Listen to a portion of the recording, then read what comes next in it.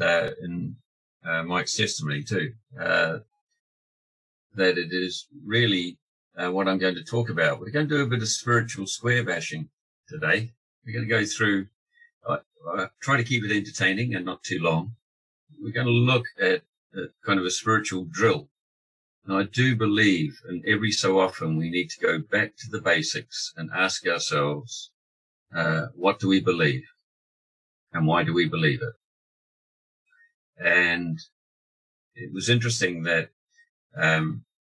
both in Michael's testimony, he alluded to that. It is going back to, this was the moment that I was born again. This was the time when I repented, was baptized, received the Spirit. In that process, and in the gifts, God was saying constantly, remember what you have. Remember you have my Spirit.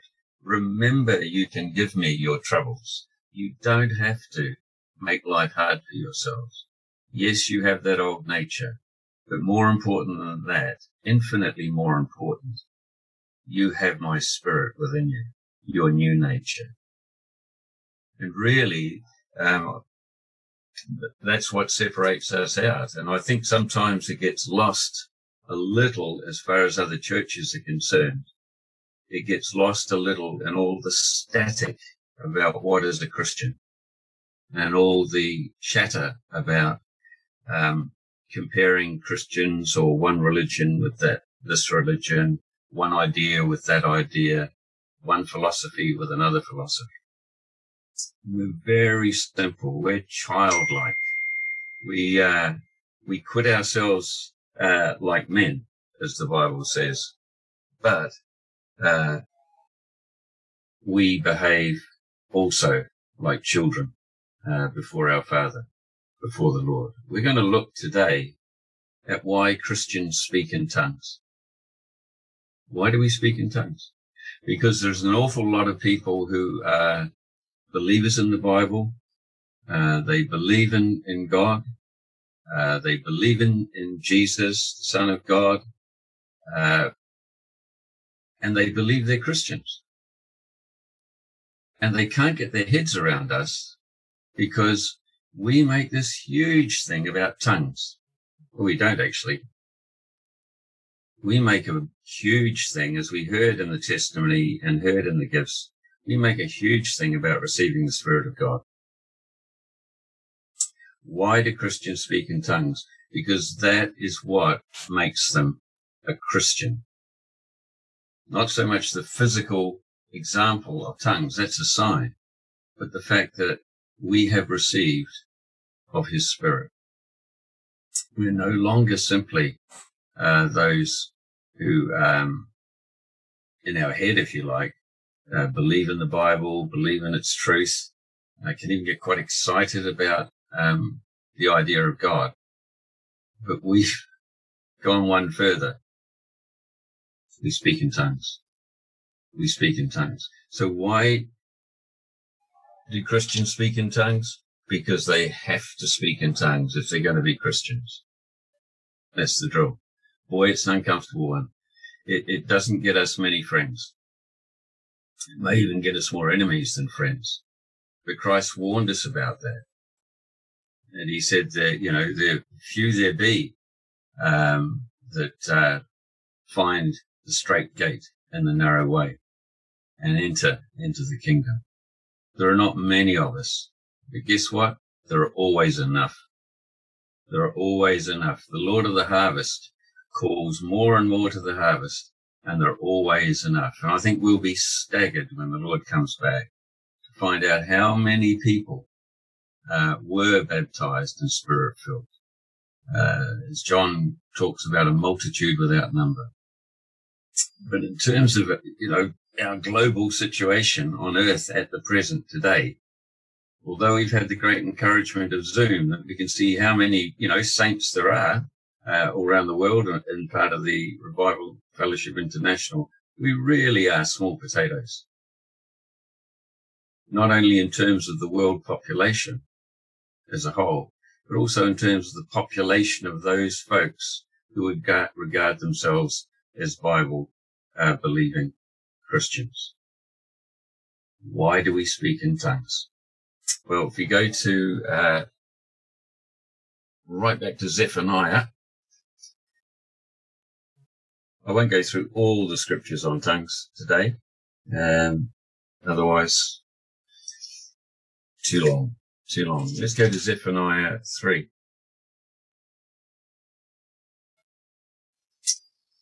Zephaniah 3 and make your way there. Just before Haggai. Zephaniah 3, verse 8. Therefore wait ye upon me, saith the Lord, until the day that I rise up to the prey.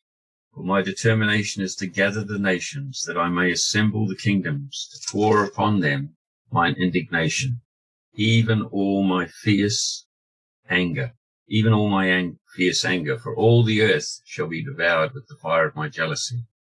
For then will I turn to the people a pure language, that they may all call upon the name of the Lord, to serve him with one consent.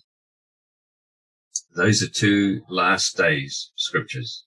The Lord declares in Zephaniah, all those thousands of years ago, he declares the coming of the last days, which would begin with Acts 2, when the Holy Spirit was poured out at Pentecost, after Jesus had ascended to heaven to sit upon the right hand of the Father, and then the disciples ascended in Jerusalem, and the Holy Spirit, as promised, was poured out. And then the last days began, that verse 8 talks about, and verse 9. We're right smack in them. They've been going for 2,000 years, but that's only a couple of days as far as the Lord's concerned. 1,000 years is a day, and a day is 1,000 years in his sight. But then will I turn to the people a pure language, that they may call upon the name of the Lord, to serve him with one consent. So that, I strongly believe, and I know so many folks do, is a prophecy of the coming of the Holy Spirit, speaking in tongues. It has a purpose. Out of the sinful body, the sinful nature that we inhabit, the tongue is taken over. And out of the heart of the believer, and out of the voice of the believer, comes a pure language, righteous before the Lord, because it is the Spirit of the Lord. And if we go to Isaiah chapter 28, back in the prophets there, well, he was operating about 700 BC. Isaiah 28, 11 to 12. Or if we go back to 9, so we can see the context of Isaiah 28, we go verse 9. Whom shall he teach knowledge, and whom shall he make to understand doctrine? Them that are weaned from the milk and drawn from the breasts. For precept must be upon precept, precept upon precept, line upon line, line upon line, here a little and there a little. For with stammering lips and another tongue will he speak to this people, to whom he said, this is the rest wherewith ye may cause the weary to rest, and this is the refreshing, yet they would not hear. So, for with stammering lips and another tongue will he speak to this people. Again, the sign, a wonder, a promise, a prophecy. Using the future tense there, will he speak to this people? He says that in the context of total chaos, total rebellion against the Lord. The previous verses are all about Israel at yet another low point in its relationship with God. And right in the middle, he says, okay, there's going to come a day when I'm going to provide a rest and a refreshing. And you're going to know because you'll be speaking in tongues. And in fact, it won't be you speaking in tongues, it will be me speaking through you. I'm not going to give up on you. Tongues is a sign that the Lord has not given up on us and is true to his promise from thousands of years ago. Constant, he's yea and amen. It's so fashionable now to either explain away those scriptures or to say that if there was tongues, it completely died out. Or some groups say, oh no, tongues is just gobbledygook, or tongues is just mass hysteria, and you see tongues all over the world. No, it's there as a clear prophecy that tongues is a sign that the Lord has not given up on his people and is going to transform them through his Spirit, and not theirs. The idea that gathered pace, unfortunately, quite early on in the history of the church, that tongues was not necessary. Tongues is a sign of the Holy Spirit. Was somehow you could do it, but there were other ways. The bishop, for example, or the archbishop could put his hand on you and you could have the Holy Spirit. You didn't have to do this tongues thing. But in the early church, speaking in tongues as a sign that you had received the Spirit of God as a free gift was an absolute given. It was not open to debate. It was not challenged. The early church fathers, yep, that's what we do. That's salvation. We repent. We get baptized by full immersion. We receive the Holy Spirit with a speaking in tongues. We've got all the witnesses. We've got all the examples, and it was a given.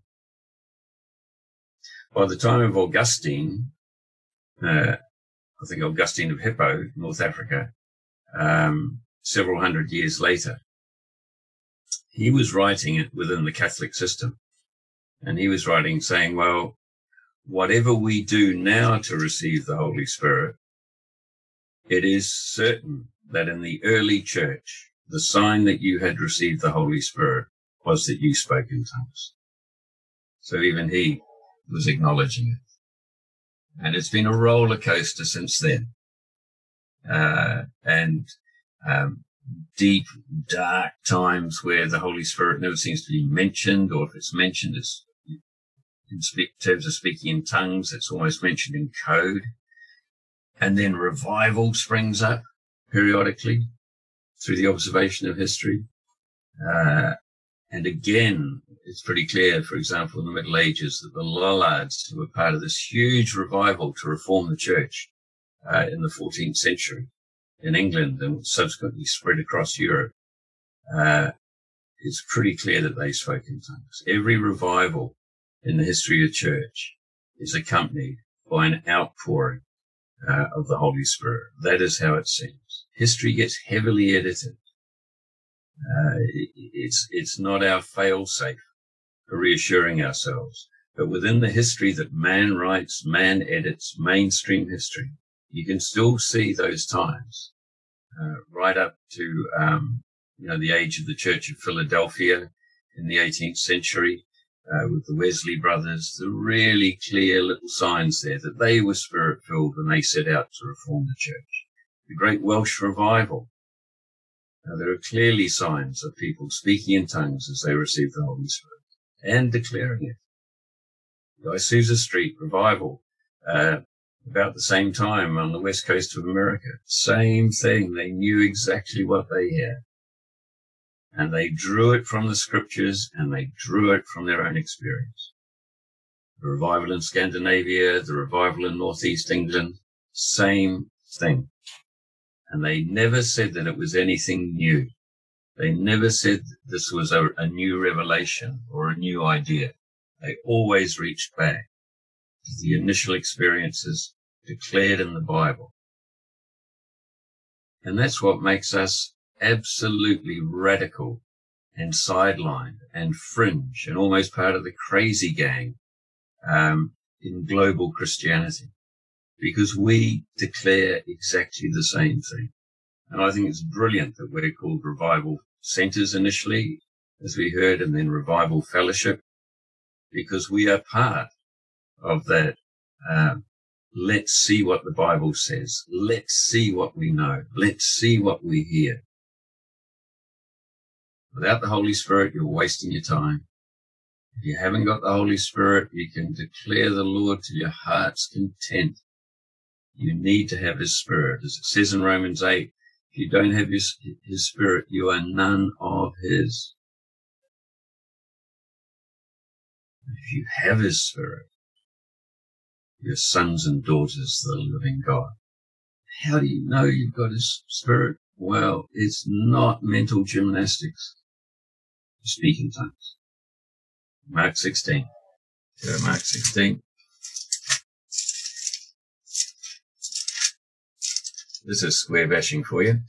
We know it, and we know it, and praise the Lord for that. Mark 16, verse 15, and he said unto them, Go ye into all the world and preach the gospel to every creature. He that believeth and is baptized shall be saved, but he that believeth not shall be damned. And these signs shall follow them that believe. In my name shall they cast out devils. They shall speak with new tongues. They shall take up serpents, and if they drink any deadly thing, it shall not hurt them. They shall lay hands on the sick, and they shall recover. Speaking in tongues is a wonder. It's a sign. We're not saved because we speak in tongues. We are saved because we have received the Spirit of God and got baptized, as it says there, with the proviso that you must repent.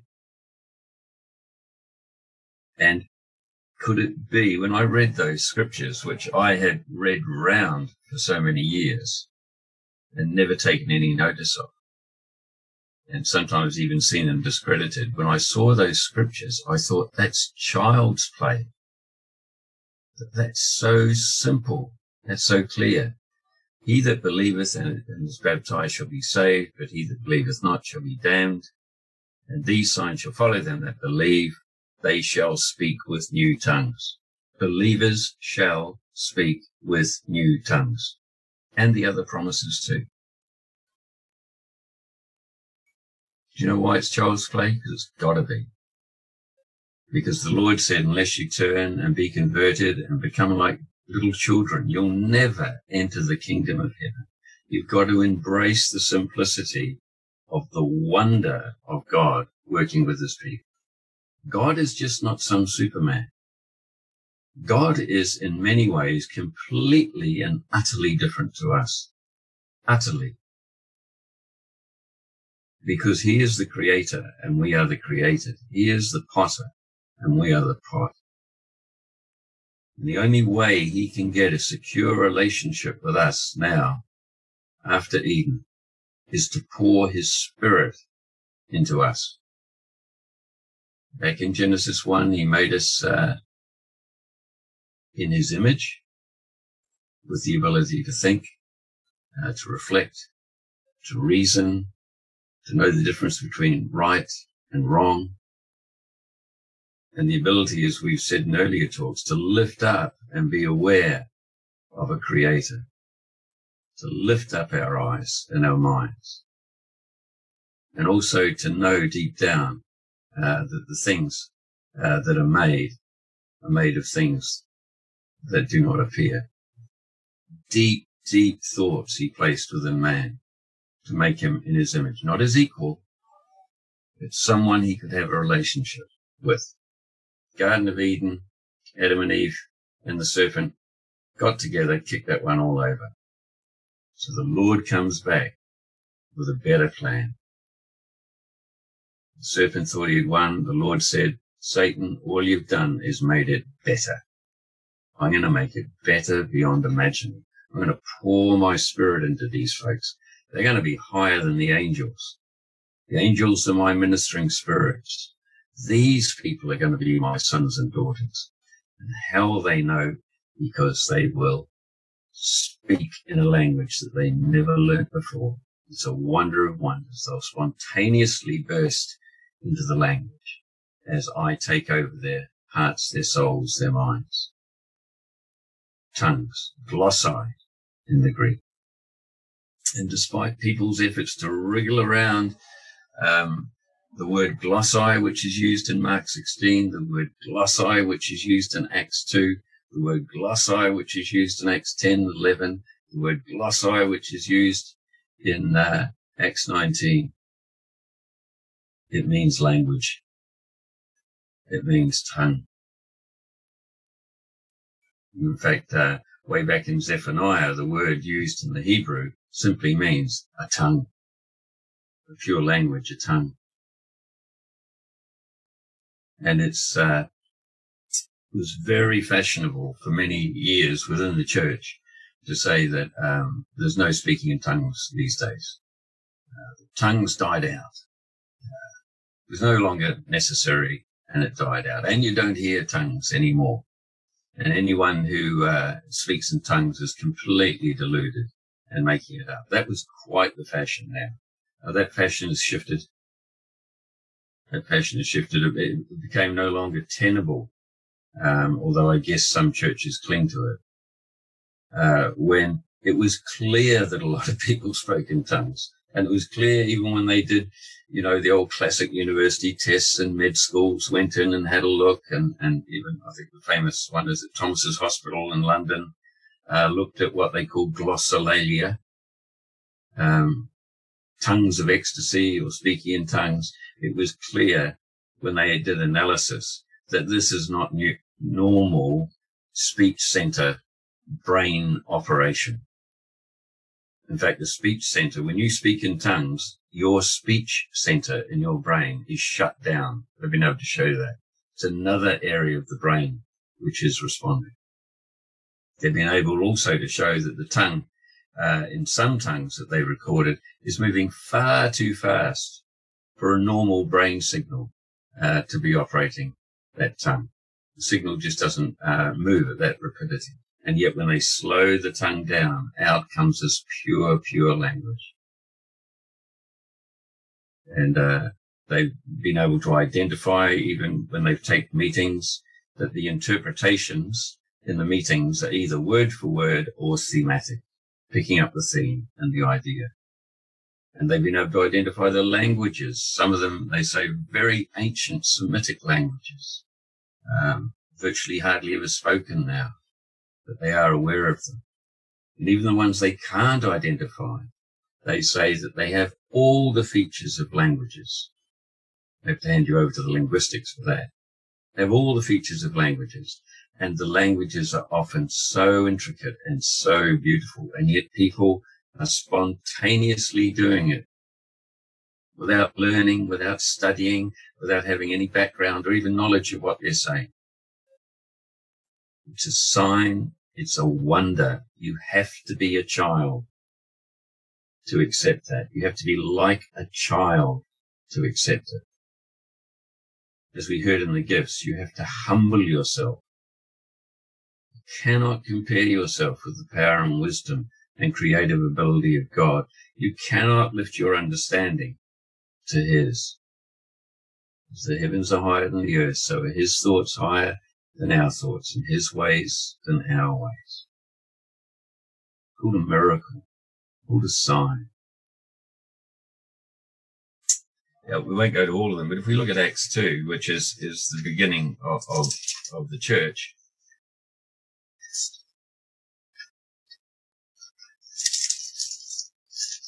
famous, isn't it? Well, it's famous for us. I don't think it gets quoted that much in many churches. It does get quoted. We're not alone. We are not alone. But we don't go hunting to find people who already know what we know. We go hunting to find people who don't know what we know. That's what the gospel's about. Not tracking down the people who already have been baptized, repented, baptized, received the Holy Spirit, speaking in tongues. Funnily enough, we're not actually interested in them. We're interested in the people who don't know. That's our job. And in Acts chapter 2, verse 1, and when the day of Pentecost was fully come, all with one accord in one place, because that was the promise, they were obedient to it. And suddenly there came a sound from heaven as a rushing mighty wind, and it filled all the house where they were sitting. And there appeared unto them cloven tongues like as of fire, and it sat upon each of them. And they were all filled with the Holy Ghost, and began to speak with other tongues as the Spirit gave them utterance. All filled. Key word. There's no other way you can receive the Holy Spirit. God's in charge on this one. You want to receive the Holy Spirit because you prayed for it and you had the sinner's prayer, or someone, the bishop, put his hands on you and said, my son, you have the Holy Spirit. No, they were all filled this way. There's your template. People say, well, why can't you see fire on top of our heads? Well, it says, like as of fire. And now I believe it links in. Okay, there may have been a dramatic demonstration for the first ever event. I don't know, but I believe it links in with John the Baptist, the one who baptized you. One is coming. I'm not worthy to loosen the latchet on his sandal, and he will baptize you with fire and the Holy Ghost. Refining fire, burning up all that old man, old sin. The old man is dead that hangs about our shoulders, but he keeps whispering in our ear, but he's dead. And it is a fire sweeps through your body when you receive the Holy Spirit. Fire to refine silver, a fire to refine gold. Holy Spirit fire. So there's the reference to fire, like as of fire. And they were all filled with the Holy Ghost and began to speak with other tongues. And if you still haven't got it, as the Spirit gave them utterance. Child's play. To those who are like children. When I was a little boy, people find that hard to imagine. But mentally I am still, my mum was quite right. I never got beyond the age of 10 years as a little lad. But when I was a little lad, I think I was so happy in many ways. Why was I happy? Because I accepted things I could not understand, but I could observe. I could not understand rainbows. You know, we had that great presentation from Edouard yesterday on the rainbow. Well, as a little lad, I could see rainbows, but I sure couldn't understand them. And I kept chasing across fields to find the end of a rainbow. My mates and I would get on our bikes and pedal fast down the road to find the end of the rainbow because we were told there was a pot of gold there. Well, I don't think we ever believed there was a pot of gold there, but we believed you must be able to get to the end of the rainbow. Now, I couldn't understand rainbows or what they're all about, but I believed in them. Absolutely. Why did I believe in them? Because I could see them for myself.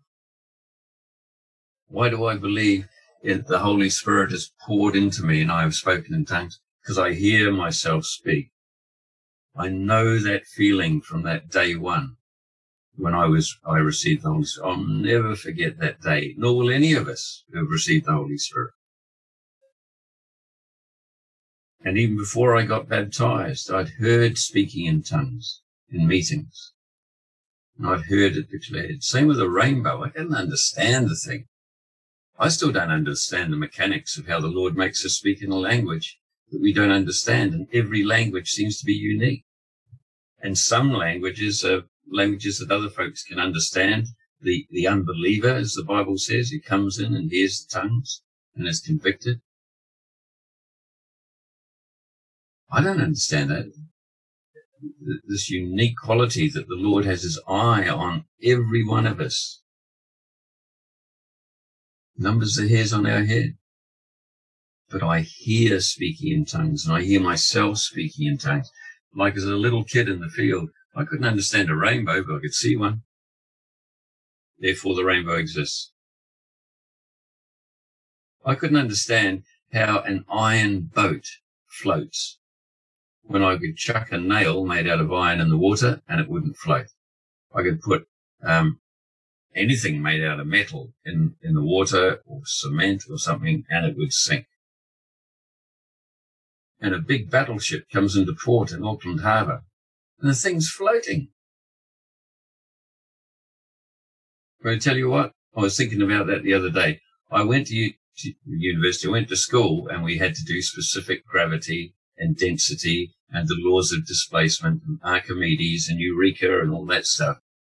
Well, I still don't know how that works. I mean, how does that giant battleship, which is thousands of tons of steel float. Well, it doesn't matter. I can look at it and say, there it is. That baby is floating. It works. Same with tongues. There it is. Someone has burst into tongues. Don't tell me it died out. Don't tell me it's gobbledygook. Can you see the light in their eyes? Can you now see the testimonies flowing from them? You stick around for a while. You'll see them laying hands on the sick and praying for them and recovering the other signs. You'll see their lives transformed. You'll see addictions disappear. You'll see people wonder at the things that they can see and find and say in the Bible. See it, hear it, scarcely understand it. It'll be like a child looking at a rainbow or looking at an iron ship and saying, well, I can't work that one out, but I know it is for sure, no doubt, I believe. Same in Acts chapter 2. They had their socks knocked off with all the people standing around, and I guess even the people praying and bursting into tongues. What is this? We hear every man in his own language. The glory and the works of the Lord, etc., etc., I paraphrase.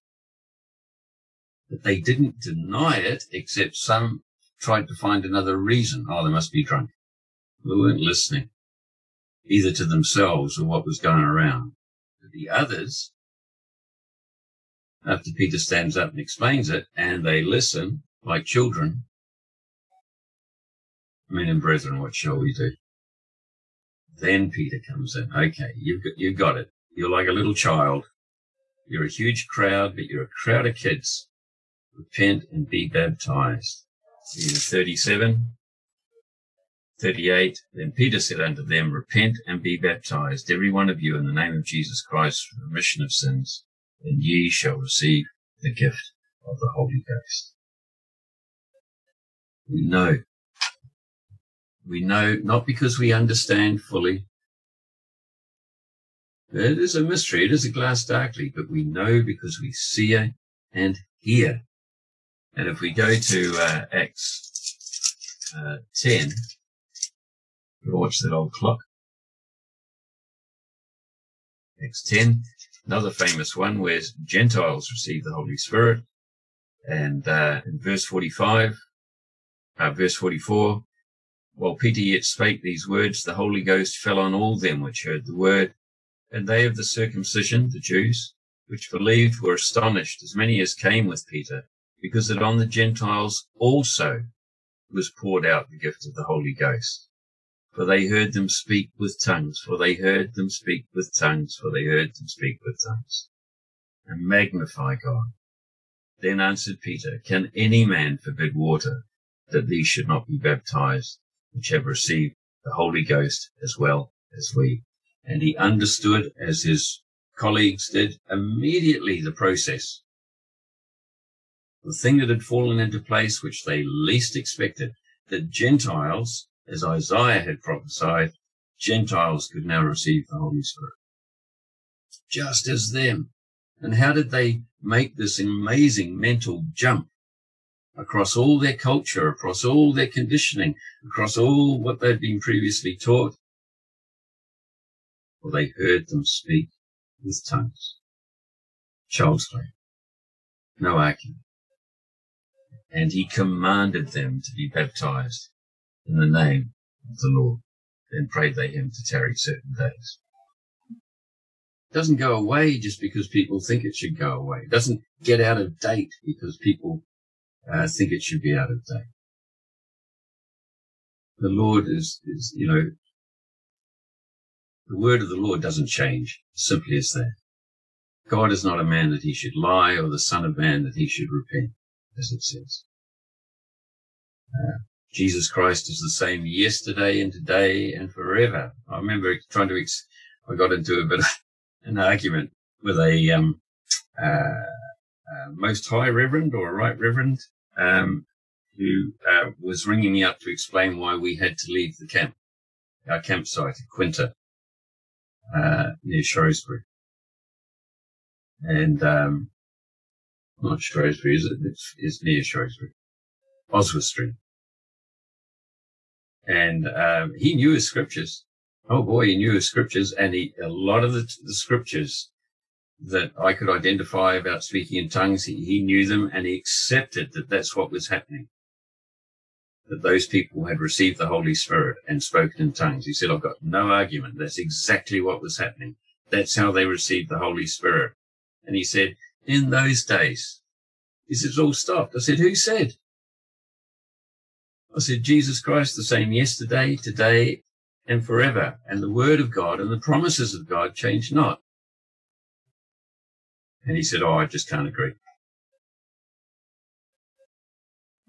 The pride, I guess. I mean, he wasn't being aggressive.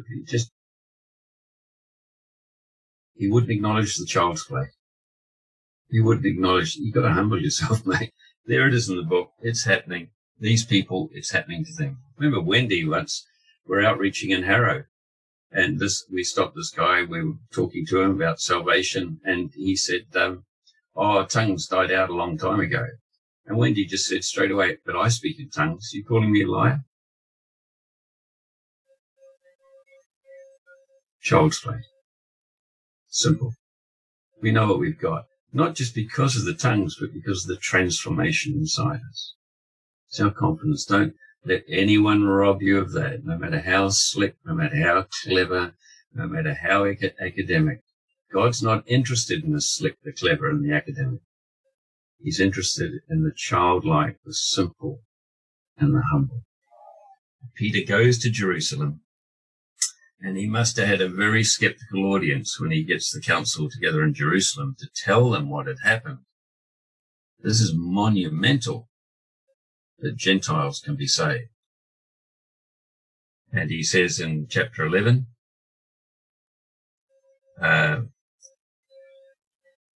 verse 14, who shall tell thee words whereby, so Peter's recounting the whole incident to the church council, who shall tell thee words whereby thou and all thy house shall be saved. And as I began to speak, the Holy Ghost fell on them, as on us at the beginning. Then remembered I the word of the Lord, how that he said, John indeed baptized with water, but ye shall be baptized with the Holy Ghost.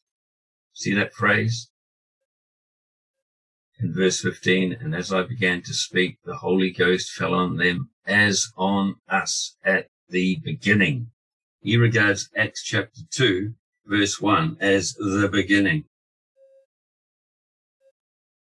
And the takeoff ramp is Acts chapter 1. That's the beginning for Peter. He's moved on from when his Lord walked the earth and sorted him out in so many ways. This is the beginning of the church. Peter's like, this is where, the Holy Spirit's poured out. This is the beginning of the last days. That's what it's the beginning of. It's not the beginning of the Gospels. It's not the beginning of the Word of God. It's not the beginning of the promises of God.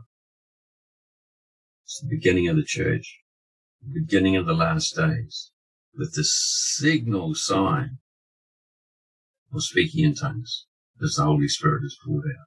No Holy Spirit poured out, no church. No church that the Lord can recognize. His church is a well-watered garden. Watered by what? The Spirit of God. You find it in Song of Songs. You can find it in Jeremiah. You can find it in Isaiah. The church is a well-watered garden, watered by the Spirit of God. And how do we know? Well, we can know by the outpouring of the Holy Spirit through speaking in tongues. We can know by the fruits of the Spirit, love, joy, peace, etc. We can know by the gifts of the Spirit. When the meeting comes together, people are gathered. What do you hear? You hear tongues, interpretation, and prophecy. What comes first? Tongues. The signal thing that you heard yourself speak when you became a complete reborn being. Christianus, a Christian, anointed one. And he says in verse 17, Peter, for as much then as God gave them the like gift as he did unto us who believed on the Lord Jesus Christ, what was I that I could withstand God? When they heard these things, they held their peace and glorified God, saying, Then hath God also to the Gentiles granted repentance unto life. That was what made them decide that the Gentiles were part of this operation. They'd actually missed it in the prophets, but Isaiah had prophesied it. What made them see was when suddenly the Gentiles had exactly the same experience as them. And their humility allowed them to say, no argument, game over, that's it. My children, they're bound for the kingdom of heaven. These people who we thought were outcasts, dogs, antichrists, are actually now our brothers and sisters by the power of God. Transforming power of God. Nearly there, folks. We go to 15, Acts 19.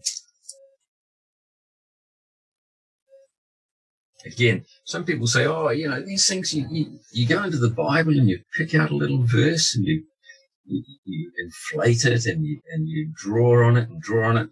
And, it's just a verse. Look, there's so many verses about salvation. Well, 2 or 3 witnesses. That's what the Lord says. How many witnesses do you want? You got Zephaniah and Isaiah prophesying, if you like, and then Joel and others. And then you've got, we haven't even gone to John 3, where Christ talks about, the voice, the phonos, the sound of the Holy Spirit, blowing like a breeze when people who are born again. You got Acts 2, you got Mark 16, you got Acts 10, Acts 11, Acts 19. Folks, what do you want? It's not written there for nicks. It's not written there so you can rub it out or ignore it. Same, I know it's an old analogy that when you drive to Europe, you're crossing the ferry and a nervous driver coming out. Well, I drive on the left, now I've got to drive on the other side. The sweat pouring from your brow. And they give you lots of signs, drive on the right. And you come to the first roundabout. This is the way you go. And for a couple of miles, you're being told, drive on the right. And after that, they don't bother to tell you. Should have got it by now. Same in the Bible. They don't want to be telling you every verse about salvation. They don't want to be telling you every time. And they receive the Holy Spirit speaking in tongues. They give you some very, very clear signals. That's what we've, a lot of us responded to. What we found in the Bible. And others of us responded to what we saw in others. And others of us responded to simply by glorifying God in their hearts. A good mate of mine who was a surfer, he glorified God in his heart one night. There wasn't a trace of Christian in him. And he glorified the Lord, walking along the beach, looking up at the stars at night in New Zealand, glorified God in his heart, bang, burst into tongues. That's not manufactured. He wasn't looking for that. God was looking for him. That's the template. That's why Christians speak in tongues. Because God has come looking for individuals, one at a time through the straight gate, one at a time on the narrow way. It's designed that way. He comes looking for individuals, not nations, to fill those individuals with His Spirit. By His Word, by His truth, by His gospel preached by His people, His sheep, and sometimes by a straight one-to-one, someone crying out, Lord, show me, Lord, show me. Listening to a testimony today on the Pastors and Leaders chat, Lebanese lady. She said in her testimony she would just cry out to the Lord, Lord, show me, Lord, show me. She didn't know anything. She just wanted the Lord, and she just burst into tongues. She said, I knew straight away it's the God of the Bible. Tongues is, man, we are not the tongues church. We are not. We're the church. We're the church. Never be shifted off that base. We're God's church. And, man, I've got to leave. I've got to finish now. So, the scriptures make tongues as clear as crystal. The observation of a child make tongues as clear as crystal. The observations of history even make tongues clear. And I believe that that's one of the reasons that the people aren't flocking into our fellowship, because the Lord promised it that way. Death loves a crowd. It's only few who listen and few who hear. And I will be worried if people start flocking in and staying. For the Lord is not a numbers game. It's for the ones he knew before they were born, that he calls them out, and they follow, and they come, and he fills them with his Spirit, and he gives them a sign, and they're obedient to the gospel of repentance and baptism and receiving the Holy Spirit, and walk on to eternal life, forever with the Lord, in peace and glory and joy. That's why Christians speak in tongues.